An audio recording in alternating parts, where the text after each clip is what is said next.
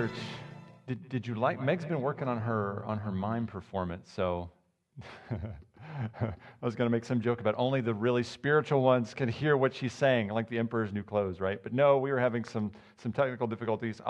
She's kind of writing some things there in the thread. But to summarize, first of all, she was saying this. She was saying, "Welcome, thanks for joining us. If you haven't done it already, go ahead and share the live stream. And if you're new, kind of to watching us and being a part of the King's Church live stream, we would love to know more about you. So she was asking, would you go to kingschurch.net/connect? You can open up a new tab on your browser, kingschurch.net/connect. Let us know a little bit about your visit today. We would love for you to do that. She was also going to talk to you about giving. There's two ways to give to King's Church. First of all, you can go to that same website, kingschurch.net/give, or you can text any amount without the dollar sign. Just leave off the dollar sign and text any dollar amount to this number, 859-203-1708. 859-203-1708. So thanks, King's Church family, for being faithful givers. You guys have been awesome. You've been faithful throughout this season of isolation. You've been faithful in your giving online. We've been fortunate because we've already been in the habit. So many of us have giving digitally before this happened. So we've not had a major dip. But thanks for continuing to support the ministry here. So that was what she said, and she did a beautiful job. And I wish you could hear her beautiful voice in saying all that. She also said this at the very end. This is really important.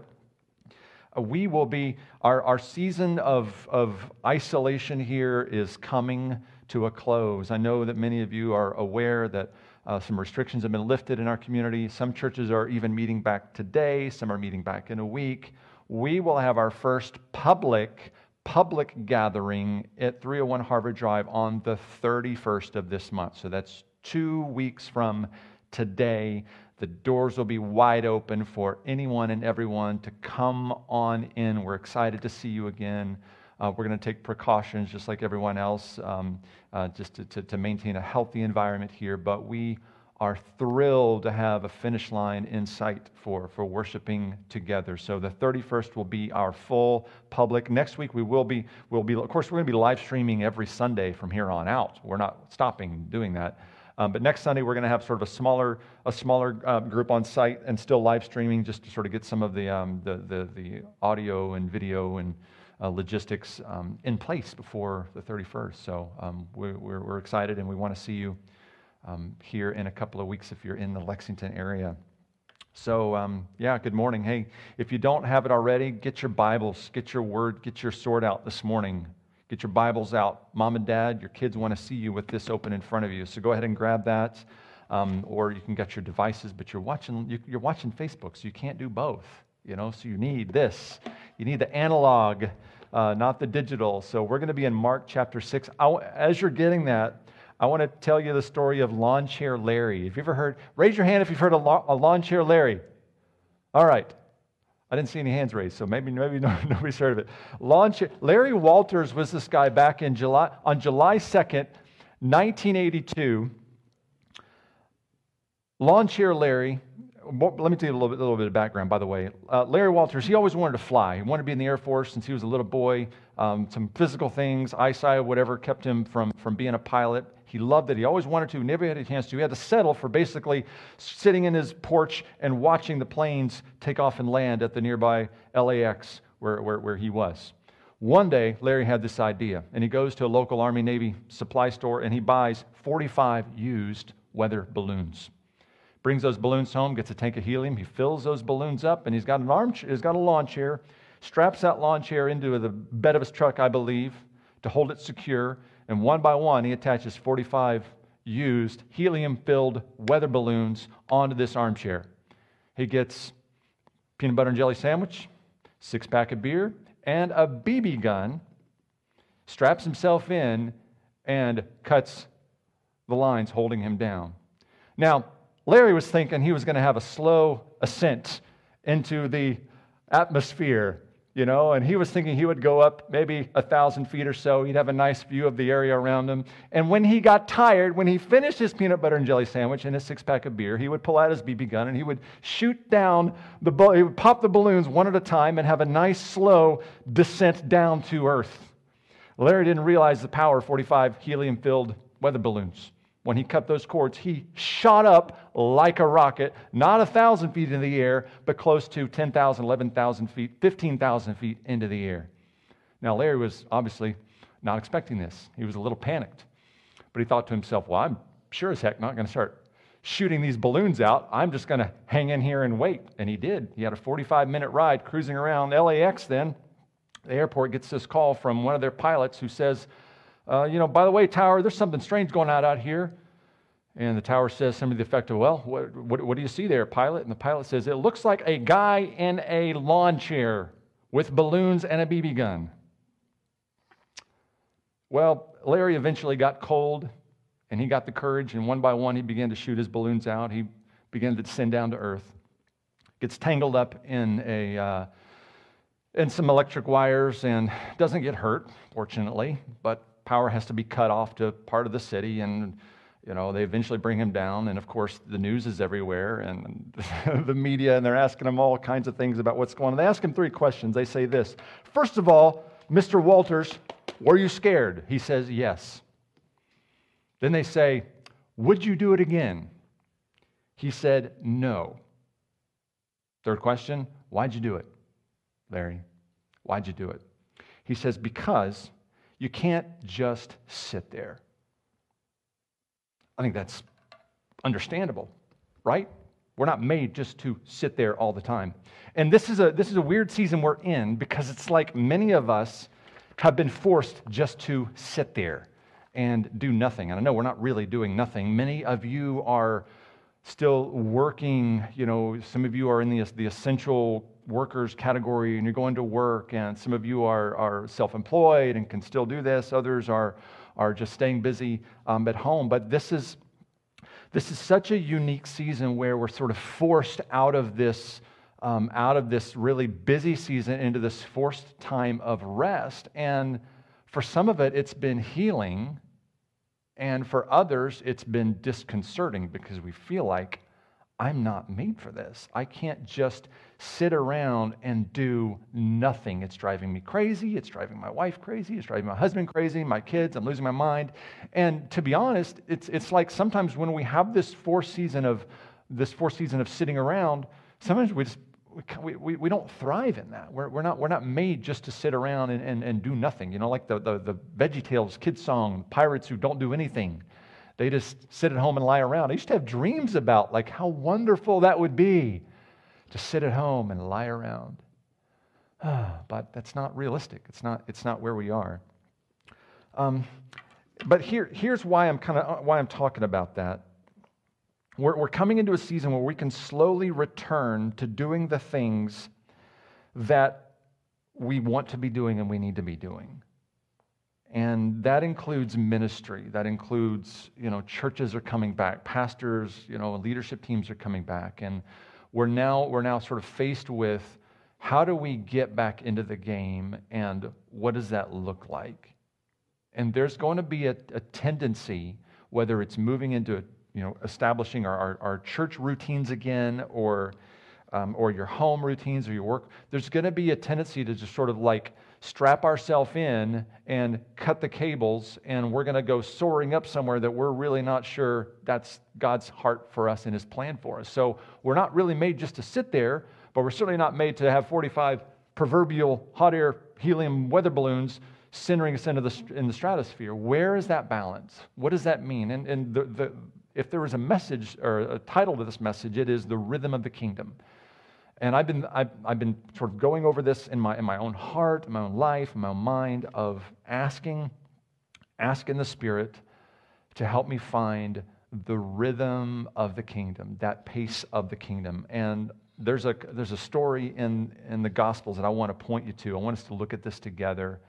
Maybe the Spirit will kind of give us some insight into this morning. Can we take a look at that? Can we do that this morning?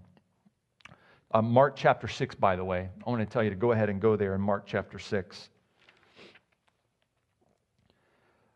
Mark, the Gospel of Mark, if you're not familiar with the Bible at all, and I'm hoping some of you are watching that are not familiar with the Bible, because I want to tell you that God's Word is amazing, and I want you to begin to discover for yourself.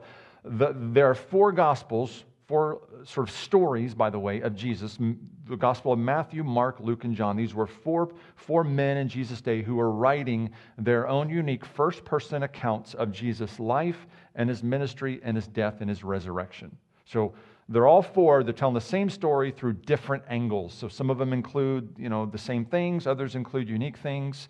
They have different styles, different purposes. Mark is I really, really, really like Mark's gospel because he just gets right down to it.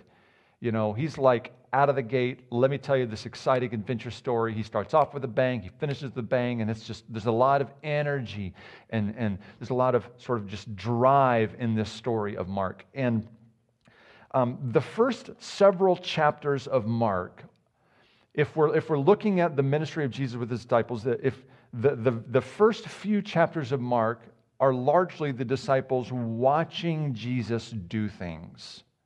They're in this observation mode. Those of you that have been in education, maybe you studied education or you're in college or whatever, you know those sort of like practicums or mentored kind of things where you follow somebody else around and you observe what they do. This was their season of observation. This was their mentorship time when Jesus is calling them and they follow him and they go from place to place to place and they do ministry, they do teaching, they do healing, they do all these kind of things. But they're just watching. But something unique is going to be happening in chapter 6. He's going to be not just, they're not just going to be observing him, he's going to be involving them in ministry alongside of him. So let me pause there and just give a 30-second talk to your heart. You need to know that Jesus wants more for you than just reading and watching and observing what he's doing. He wants you to be doing the same things that he's doing. So if you want to be a follower of Jesus, and I hope you do, you need to know that's what's involved. Not just watching and saying, oh, that's great, I'm glad Jesus is doing ministry, I'm glad the church is doing things.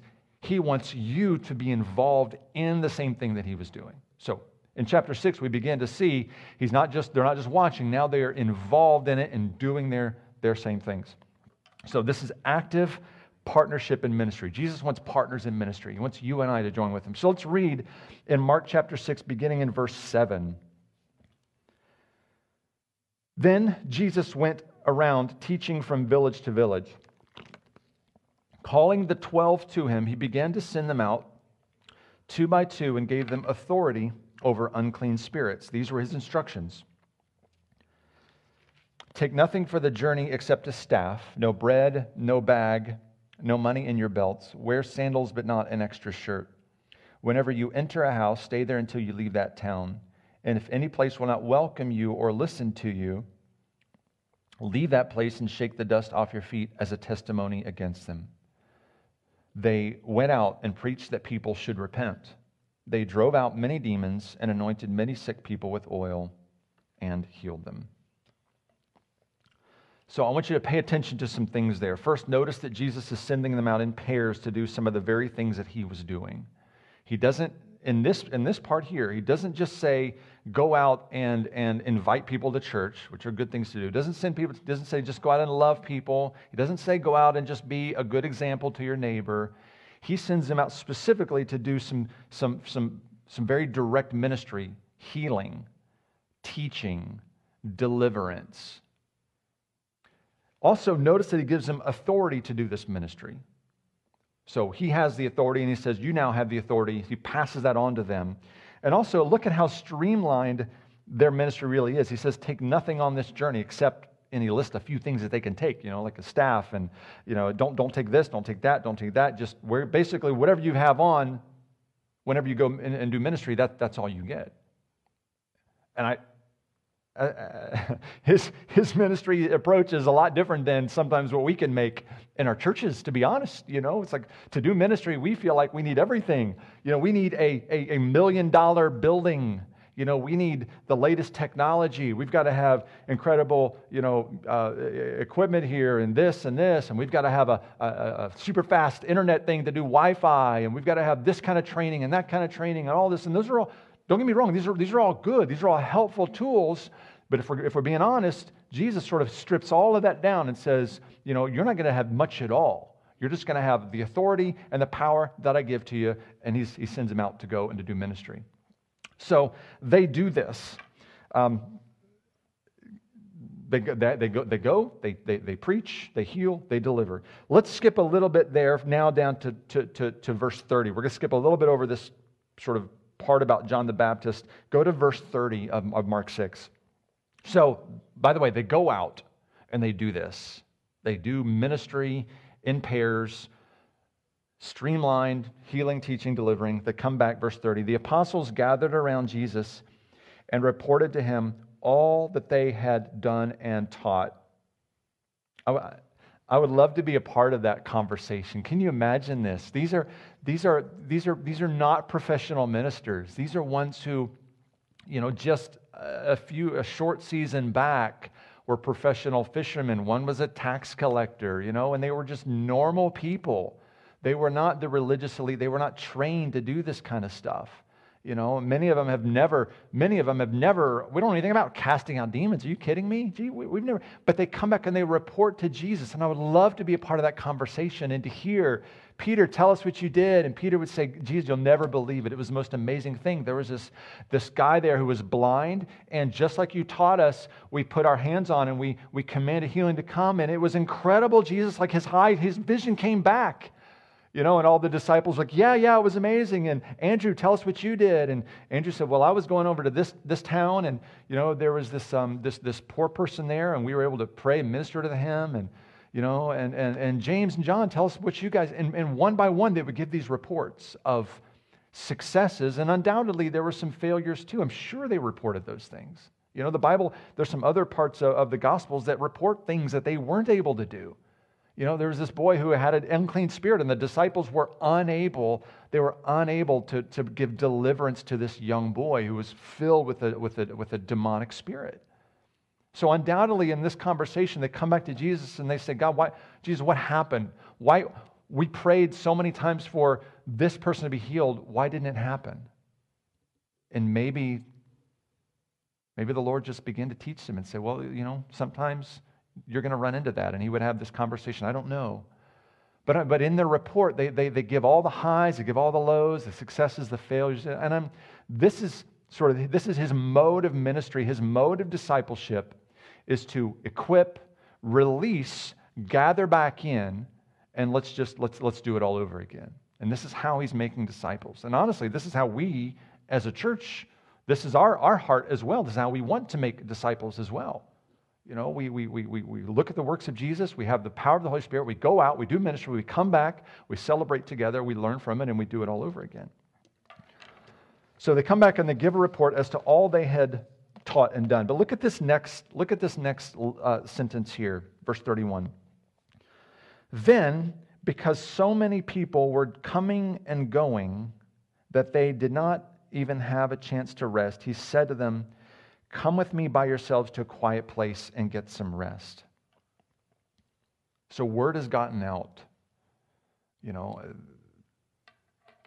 Now people are hearing reports that there's this incredible power. Jesus of Nazareth has it, but his disciples are doing miracles too. And the word is getting out, and people are coming from village and city and town and out there, and they're all coming together, and they're all just pressing in because of all of the needs. And they need healing, they need a touch, they have a question they want to answer. Somebody maybe wants a prophetic word, and who knows? There's just all kinds of people coming in and pressing in against the disciples, and Jesus notices this. And this is really important to pay attention to, as that in the midst of ministry demands, Jesus says it's time for a break. That's important to notice. So he could have said, when all of these people have been, when everybody's done and gone home, then we can take it. He says, no, he sees that they need a break. They need a rest.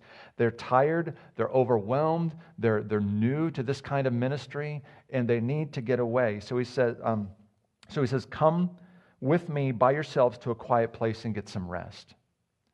And I want to pause here again and speak to you, pastor to friend. Jesus, I know, is saying that to many of you. I know Jesus is saying that to you and I. Is that when the demands of life, demands of family, demands of work, the demands of ministry, whatever it is, whenever they just seem insurmountable, Jesus is saying, come away. Come away to a quiet place and get some rest. However, verse 32 doesn't always work out that way. So, they went away by themselves in a boat to a solitary place. You ever love vacations, right? Megan, we're trying to plan our 20th anniversary celebration this summer. We didn't do anything for the 10th, and certainly not for the 11th or 12th or whatever else. Getting away is hard, when you're in ministry and you got kids and all that stuff. So I committed to Meg, we are getting away for our 20th. This is all before quarantine. Now quarantine or Corona is here, so who knows what's going to happen, Are people going to be able to fly anywhere? Can we even afford to go anywhere to get away? But just, kind of imagine that, those of you that are married or dated, I'm married, and you're imagine date night, and you're taking your beloved on a date somewhere. Pick a place, pick like Malone's in Lexington. Got this date planned, and, or Palmer's. I really like Palmer's down there by Lexington Green. Imagine going down to Palmer's for a date. You've been planning this all week, and you get there and you order the porterhouse steak, and it's all the stuff, and you're going to have a table out there by the lake, and you're going to eat this incredible, just the two of you getting away, relaxing, talking. You dropped your kids off at the babysitter, you said goodbye, we'll see you later. You're enjoying your bourbon praline bread pudding there and some coffee. And imagine if just around the corner you hear the shrieks of Mom and Dad, and your kids come running up to you, and the babysitter comes running up to you and says, hey, we thought we would join you. Can you imagine that? If that happened, then I promise you the babysitter would end up in the lake, and the children would probably be, somewhere else. These disciples are desperate for a break.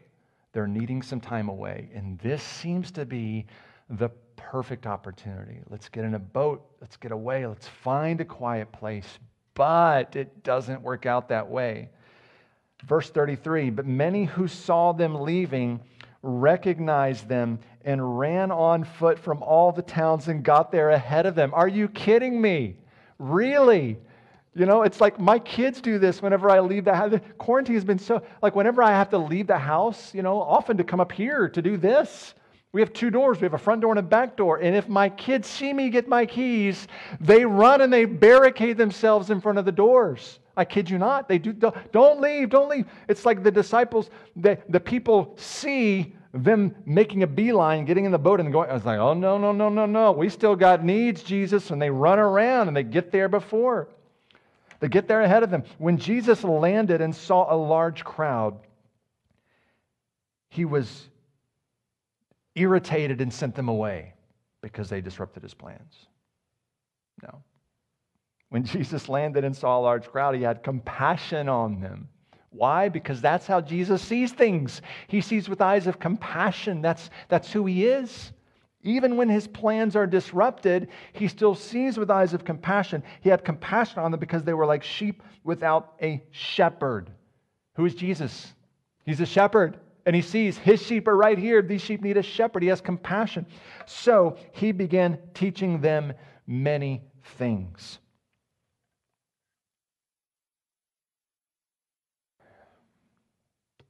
And the disciples, boy, they're in a quandary. Because they were not expecting this. They were not needing this. They were needing the opposite. But when they get there, the need is there. The ministry follows. The demands follow. So the ministry continues into the evening, into the afternoon. The sun is now beginning to go down. And the crowds are gathered, and they're just soaking up everything that Jesus is pouring out. He's teaching them, ministering to them. And the crowds are they're transfixed because this is what they need. This is the hope of the world. This is living water. This is fresh bread that they're just wanting to consume. They're not going anywhere. Let the sun go down. Who cares? Verse 35, by this time it was late in the day, so the disciples said to him, This is a remote place, they said, and it's already very late. Send the people away so that they can go into the surrounding countryside and villages and buy themselves something to eat. The disciples know what it's like to be hungry because they've been doing ministry and not eating either. So they say, Jesus, come on, the time is, listen, it's getting late. You got to send them away. We know, listen, Jesus, we appreciate what you're doing. We know you got to send them home. And then Jesus says the most astonishing thing in the world to them, something that only he can say and get away with. He says, you give them something to eat. Now, if I'm a disciple, my snarky side is going to come out in this moment, especially if I'm tired and I've needed a break for a long time and I'm hungry. I want to say, sure, Jesus, that sounds great. How about we just go order a bunch of pizzas? Let me see, we got 5,000 people. Each person eats about 2. That's going to be about 1,200 pizzas. Let's just have it delivered in. It's good news that I wasn't a disciple because that's probably what would have come out. But they have something very similar in their response. They say, that would take more than a half a year's wages. Are you kidding me? Gee, that's like $15,000, $20,000. Are we to go and spend that much on bread? And really, Jesus, do you want us to take up an offering and go buy that bread? Should we buy that for them? And he goes on, and you know, if you grew up in Sunday school, maybe you know the story of the loaves and the fishes, and he does this incredible miracle, and you know this the small pittance that this small group has to offer, he does something incredible with, and he provides for these thousands and thousands of people.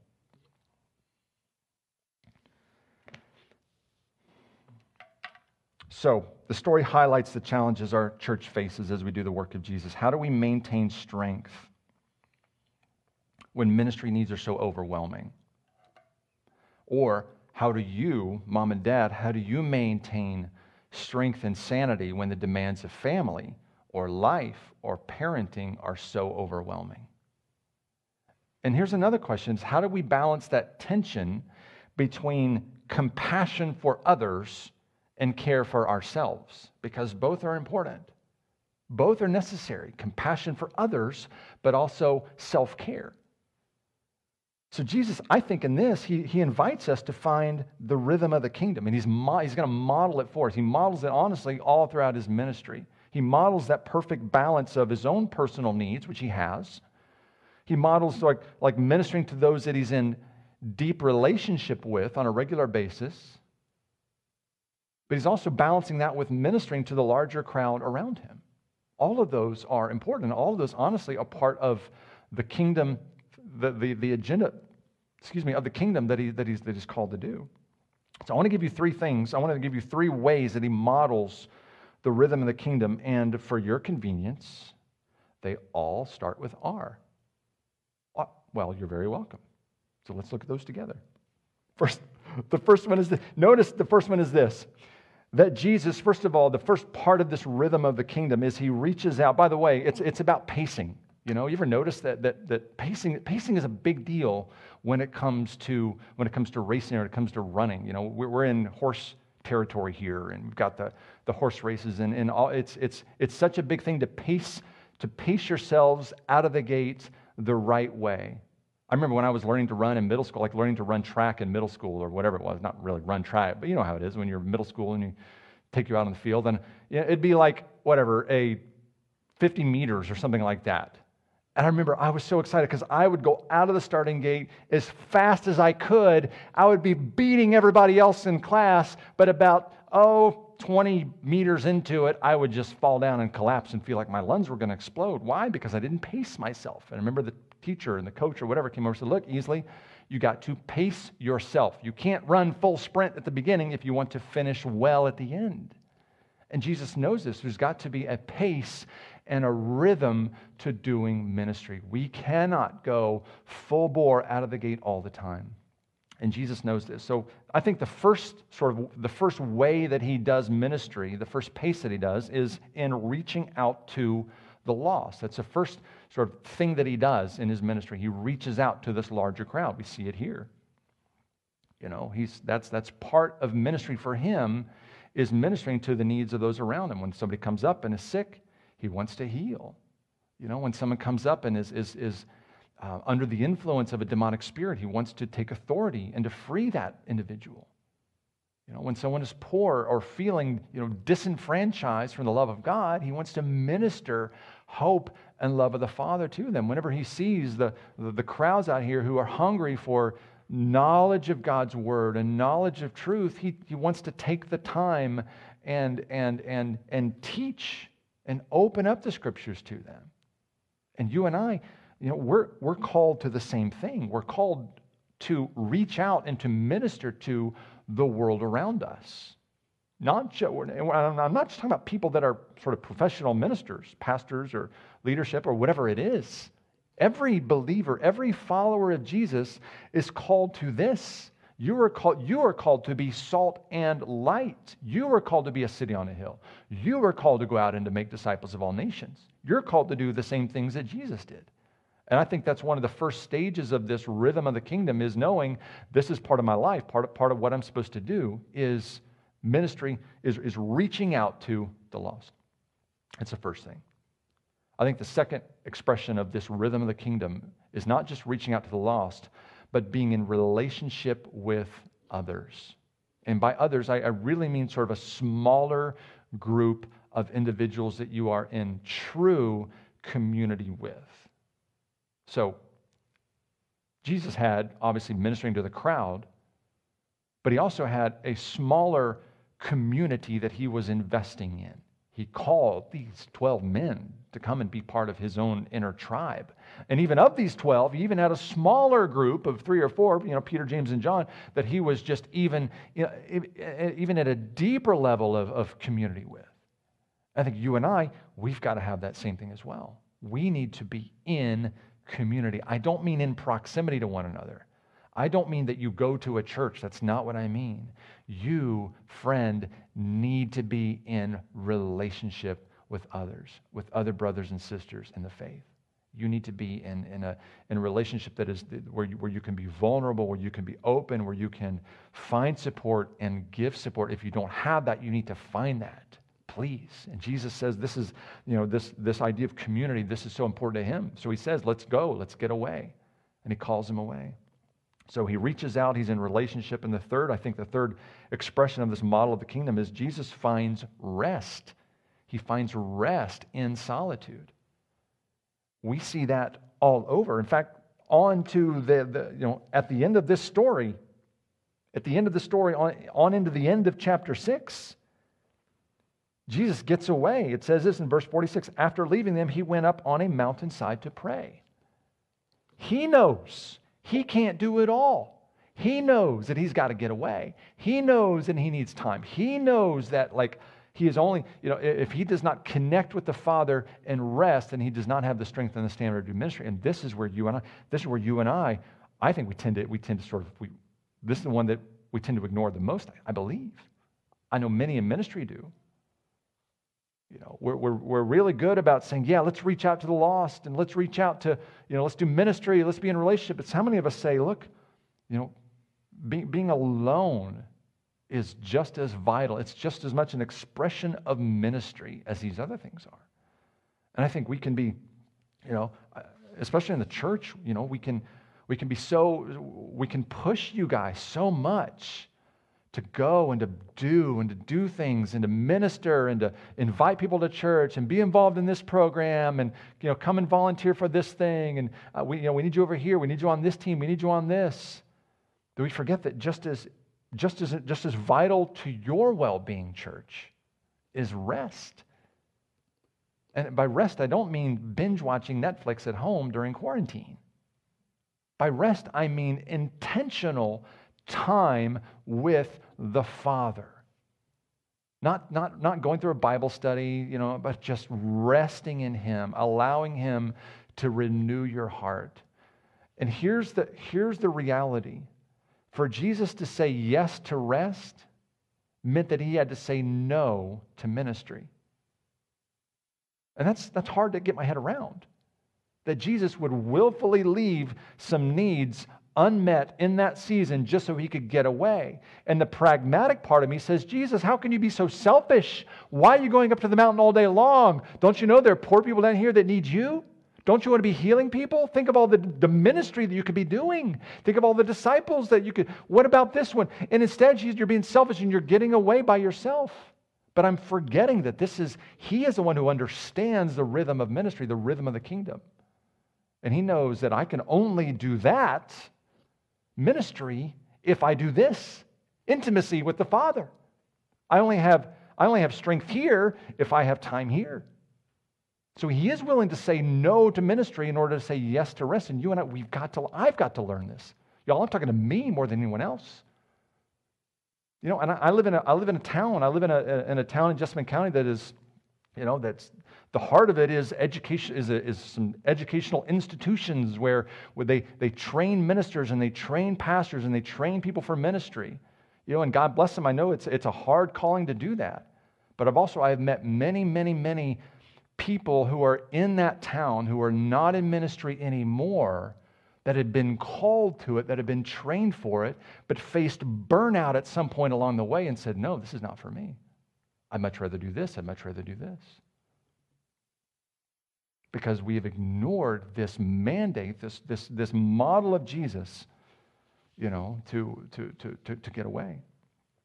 So all three in balance are what Jesus shows us. We cannot ignore reaching out to the lost, because then we're not going to be a Great Commission people. We're not going to be a Great Commission kind of church. We can't do this because Jesus isn't doing it. We can't neglect to be in relationship either.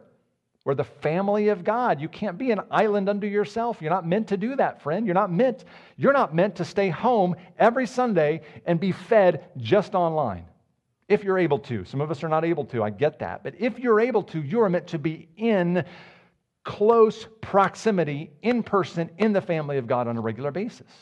You're meant to be in a relationship.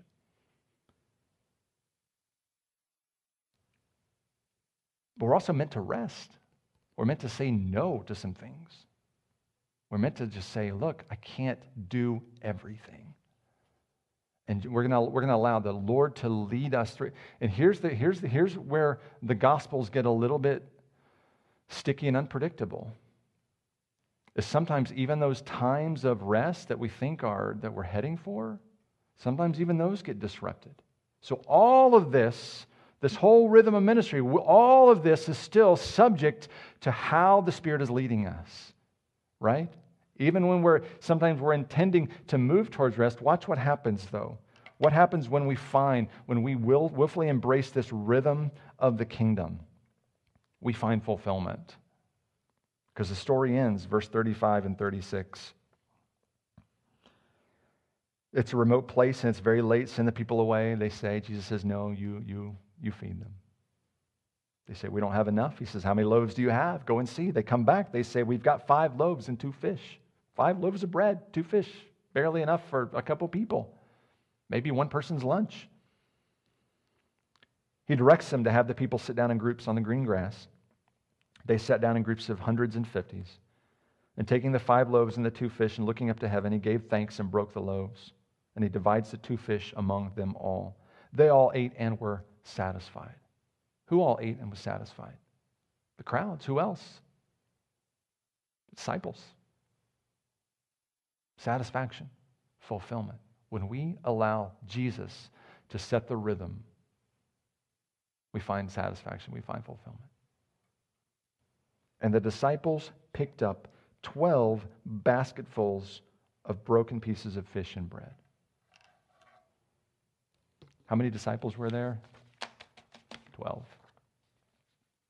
I'm betting if I were one of the 12, in my snarkiness, I was the one who mouthed off at the beginning, mocking Jesus for his absurd, suggestion that we feed them all. Now I'm shamed.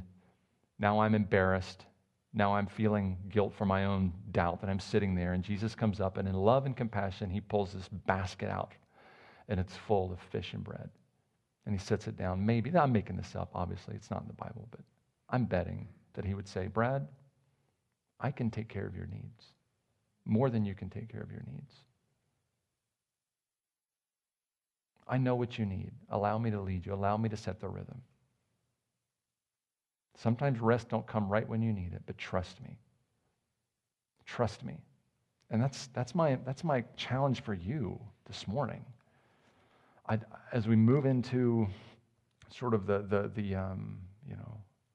this new season, back together and getting back into the driver's seat of ministry, there's a temptation to jump in and hit the gas full all the way to the floor. There's a temptation, like lawn chair Larry, to cut the tethers that hold us down.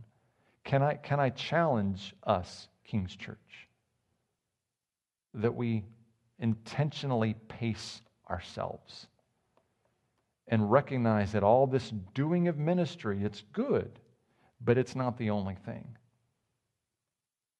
In fact, if it is the only thing, we will not do it well, and we will not do it very long.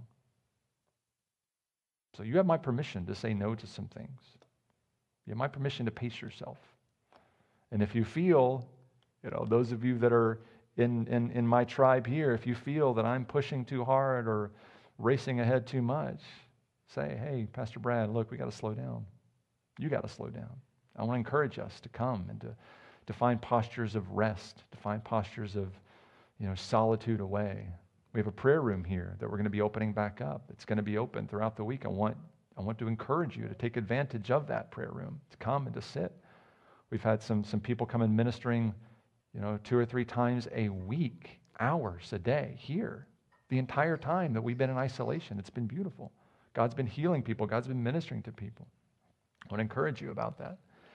I also want to encourage you right now, if we can pray for you, if we can have our prayer team is kind of connected in, we want to minister to you in prayer. I want to invite you just to drop some comments or prayer requests there in the comment thread.